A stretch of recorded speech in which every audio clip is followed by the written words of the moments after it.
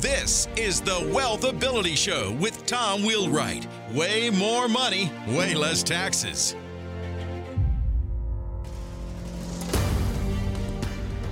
Welcome to the Wealth Ability Show, where we're always discovering how to make way more money and pay way less tax. Hi, this is Tom Wheelwright, your host, founder, and CEO of Wealth Ability. So the hardest part of entrepreneurship is relationships. And today we're going to discover how to build productive relationships and how to avoid the bad ones or the toxic ones. And we have a very special guest, Eric Barker, who wrote the book, Plays Well with Others, the surprising science behind why everything you know about relationships is mostly wrong. Eric, welcome to the show. It's great to be here.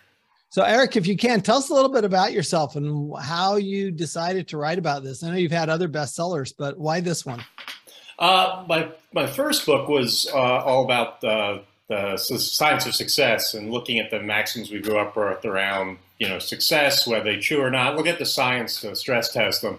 And Freud basically said the two parts of life are like work and love, or like work and relationship. So figured the second book I should stress test the maxims we knew about relationships. And for me, it was crazy because I've never been very good with relationships, and I ended up writing this during the pandemic, so it ended up being something that probably everybody needs right now. It is. So, this is a time, I think this probably been the most difficult time in history to build relationships. We've got technology that should help relationships, but seems to hinder relationships. Exactly. We have, a lot going on in the world that, historic relationships are on the fritz. Even between countries. So how do we protect relationships? How do we build relationships? How do we protect relationships? Let's just get right into it. No, it's really fascinating what I've found, because it's really crazy, especially something we all dealt with a little bit, to some degree or another, or the pandemic, was loneliness. And what was really astounding was just basically loneliness is correlated with every negative health metric you can imagine. Mm-hmm. Like it's terrible. But the crazy thing was, John Cacioppo, who did most of the key research, found that people who are lonely don't spend any less time with people than non-lonely people do, which sounds crazy. It sounds staggering. But what he found out is that loneliness isn't about just being proximate to people. You could be in Times Square on New Year's Eve and still feel you're not connected to people. It's not about being proximate to people. It's how you feel about your relationships. So it's really critical for us to kind of get out there, not only like have contacts or coworkers, but to try and deepen those relationships and get closer to people, not just to be physically near them. All right. So let's get into that. So how do you do that? How do you, just from a practical standpoint, especially if, these aren't people you're talking to every single day, how do you maintain those relationships? How do you make those relationships stronger? Yeah. So the first thing I did here was I looked at Dale Carnegie, because that's the book we're all familiar with.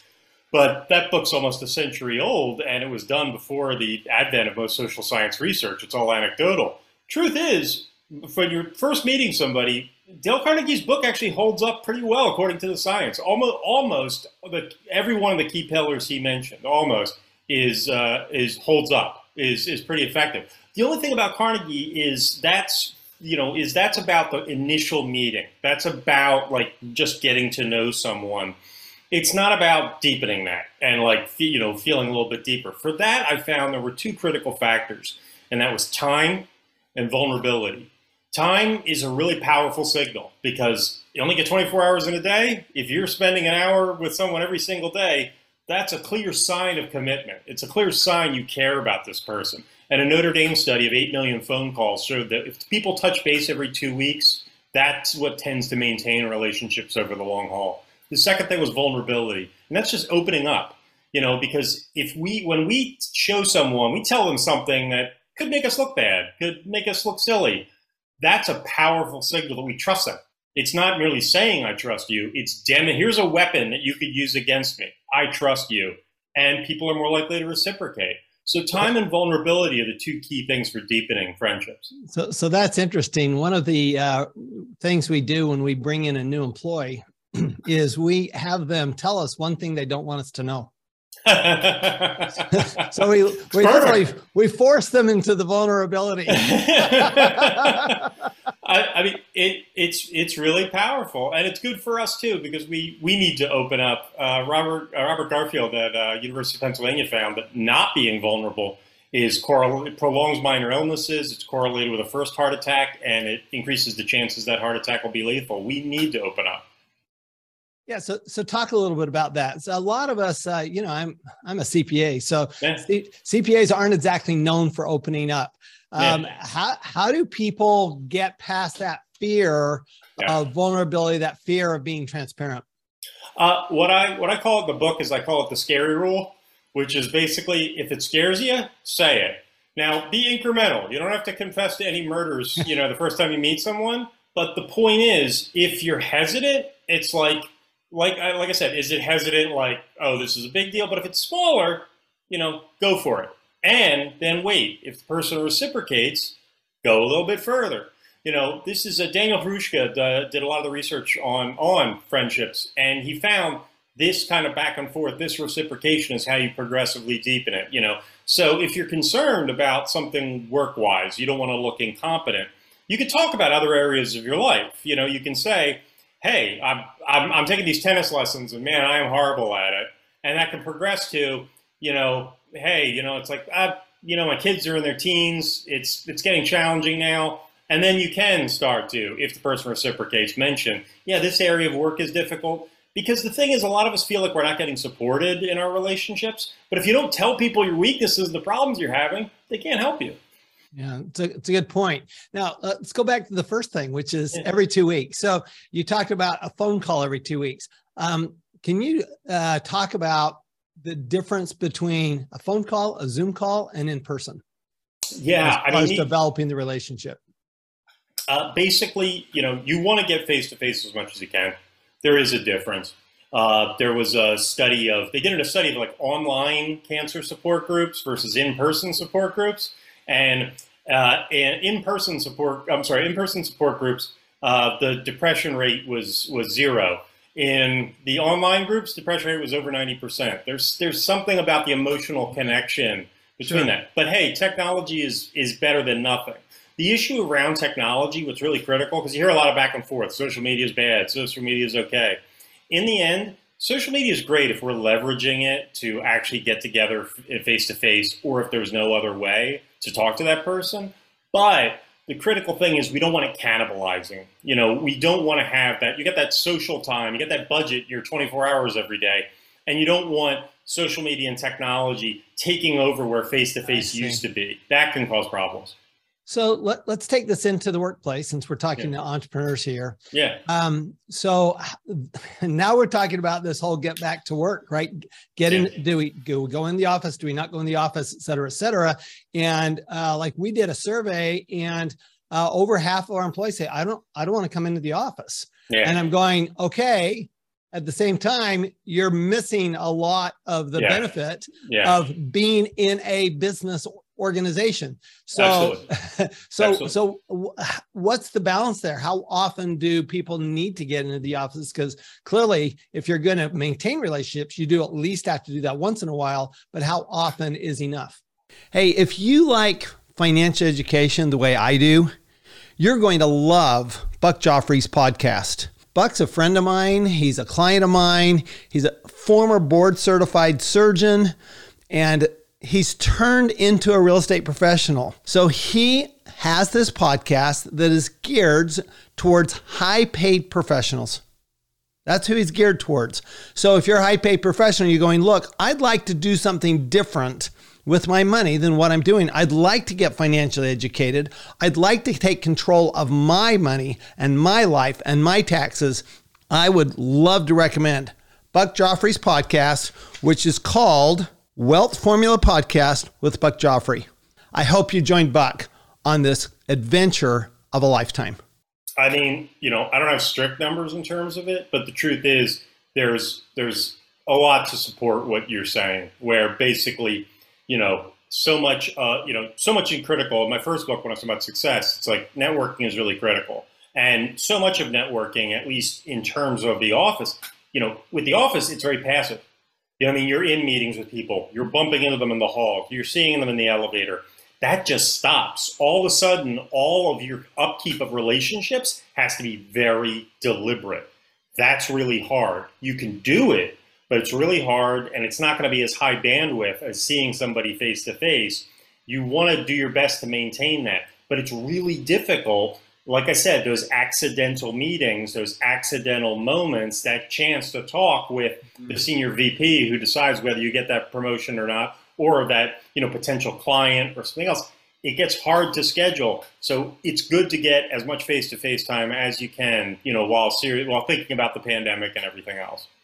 Interesting. So if you were talking to employees and you were advising employees, you'd say, get into the office.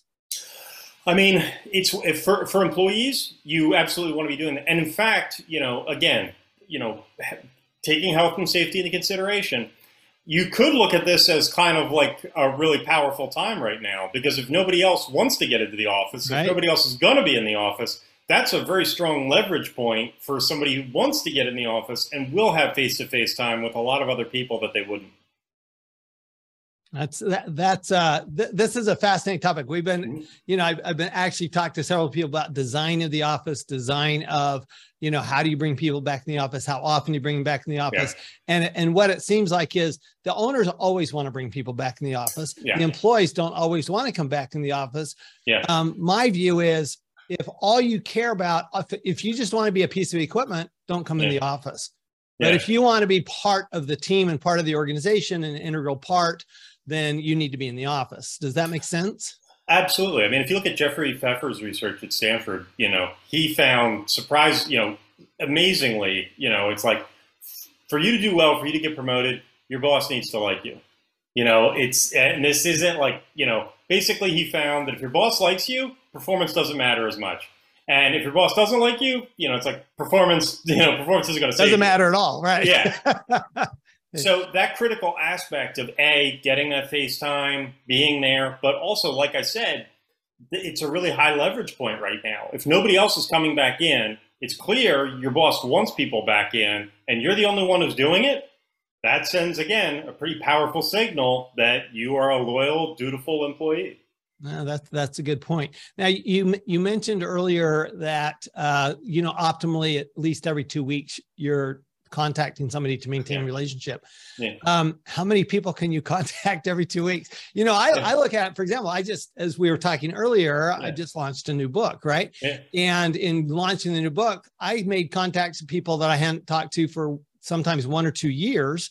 Yeah. And I felt like, oh, I need to make contact more often with these people. Yeah. How do you decide, okay, I can only contact so many people. I can only have that real relationship with so many people. How do you decide which are those people? Well, I mean, this is where we're getting the distinction between like personal relationships and work relationships. You know, for work relationships, you can be a little bit more strategic about it. You know, where it's like, what are the high leverage relationships? If you're trying to promote a book or something like that, then you're going to be thinking about who's really going to be able to move the needle in terms of sales, exposure, et cetera. With personal relationships, who do you care about the most? You want to prioritize those. So to some degree, you want to be thinking about ranking, because there is what's called Dunbar's number. This is Robert Dunbar, who basically did research at Oxford that shows we can only maintain close relationships with so many people. At every level, there's kind of a threshold at how many people we can feel close to. And one slot doesn't open until somebody moves out. And this is consistent with all the literature, because basically the research shows after 7 years, half of close friends aren't close friends anymore. You know, there's this dance of who's close and who's not. So for personal relationships, think about who's closest to you. For business relationships, yeah, you do need to think about who's going to be most helpful in terms of your career and prioritize those. Because you're right, we can't stay in touch with everybody every 2 weeks. 2 weeks was just the pattern that Notre Dame found in the study of which relationships persisted, and what they found was the ones that stayed in touch every 2 weeks were the ones that a year, 2 years later were still going. Got it. So not all relationships are good relationships. So how do you judge, you know, when you meet somebody, or when you're trying to decide, do I want to develop this relationship? How do you make that kind of decision? I know you talk about that. So how do you go about that process? So what you really want to be looking for there, because the truth is we are pretty terrible. We're pretty good at sizing people up when we first meet them. It generally like the 70% level, but in terms of reading what's on somebody's mind, body language, we're pretty terrible at that. That's what the literature shows consistently. So what you really need to do is, it's how do people reciprocate? So if you're making an effort to make that time and they're not a great sign. That's kind of a litmus test. If you're opening up and being vulnerable and they're not, again, litmus test. And then when you're talking about, dealing with really difficult, potentially toxic people, like people who are narcissistic, those are the times when we also really need to kind of test in that way, where when we talk with them, we want to try and develop their empathy muscles because they're probably not that strong. So we want to emphasize community, vulnerability, similarity, those three. And if the person warms up a little bit, great, there's an opportunity here. If they don't, again, they don't respond to, community, vulnerability, and similarity, it's probably not going to be there. It's probably they're failing the litmus test. This is probably one you want to deprioritize. So in your research, have you found or looked at what the consequences are to staying in that negative or toxic relationship? Yeah, it's pretty bad. What's really interesting, Juliette Holt-Lunstad did this research that, you might think that enemies are the most difficult relationship, that's what causes us the most stress, is people, we don't like them, they don't like us. It's actually not the case.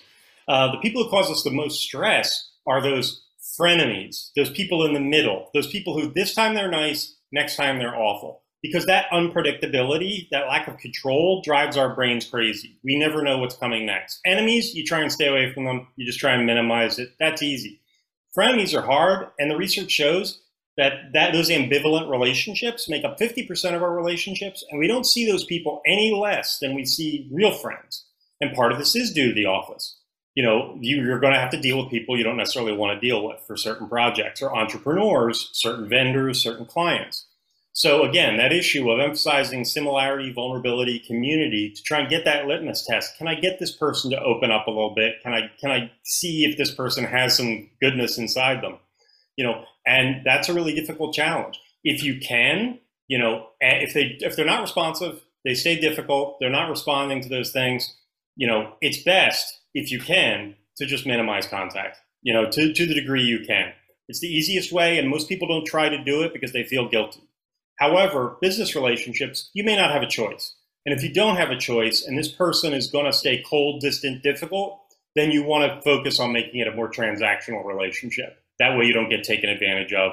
That way it doesn't drive you crazy. That way you're not wasting your effort. Got it. Like my wife would say, don't pretend they're a friend if they're not a friend. I mean, if they're not going to act like a friend, it's like, focus on the transaction, focus on the business, do what you have to do, because otherwise you're probably going to get hurt. You're going to get taken advantage of. It's not worth it.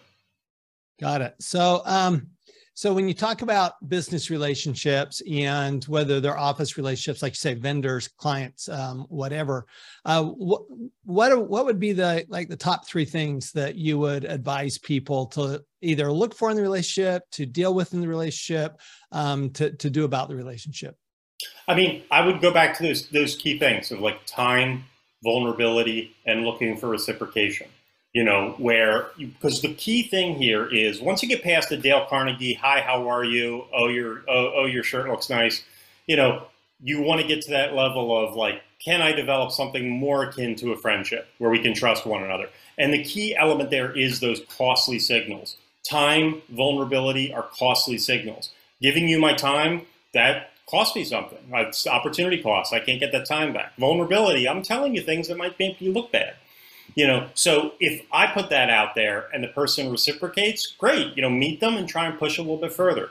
If they're not reciprocating, then it's like, again, you want to shift to something more transactional because it's not worth it. So that's immediately, you want to get the friendliness. The really key thing that Carnegie reveals is that issue of building similarity is really powerful, but past that, push for time and vulnerability. If you're not feeling it back, Okay, then, downvote that a little bit. And if they are, reciprocate and try and deepen that to where you're spending more time, you're getting to know each other better, and you're sending those costly signals that, hey, I'm investing here, maybe you should too.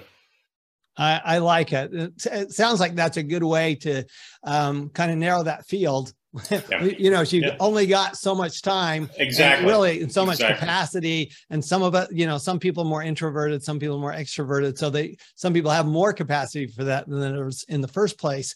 Then that seems like a really good way. Those are really good approaches to narrowing the field. Well, another thing I would say is in terms of networking for both employees and entrepreneurs. Again, you have that time issue. What's really critical in terms of making new connections, new networking, is there's research on what's called super connectors. And that is, if you look at your contact list, like on your smartphone or whatever, you'll realize that a disproportionate number of the people you know were introduced to you by a very small number of people. There's this one person who's connected me with so many friends, so many vendors, so many clients. So if I'm going to network, I want to start with those super connectors. I want to start with those kind of hubs, at the middle of those, where are connected the most nodes in the network. That's where you want to do like 80-20 Pareto. That's where I want to spend a disproportionate amount of my time, is reconnecting with those super connectors and asking them, hey, is there somebody I should talk to? Hey, do you know anybody who might be good in this arena? If you only have so much time, that's the best place to start and to put a disproportionate amount of your resources. I love it. Super practical advice, Eric. Thanks so much. Eric Barker. The book is Plays Well with Others, The Surprising Science Behind Why Everything You know about relationships is mostly wrong. Any final words? No, it's great. I really hope that everybody can check the book out and use it to improve both their business and their personal relationships, because it's been a tough time for all of us. Yeah, for sure. And one thing I know for sure is that, when we do improve those relationships, and I love the super connector idea, because when we get there, my experience is when you have those deeper, the better relationships, you're always going to make way more money and pay way less tax. Well, absolutely. Thanks so much. We'll see y'all next time. You've been listening to the Wealth Ability Show with Tom Wheelwright. Way more money, way less taxes. To learn more, go to wealthability.com.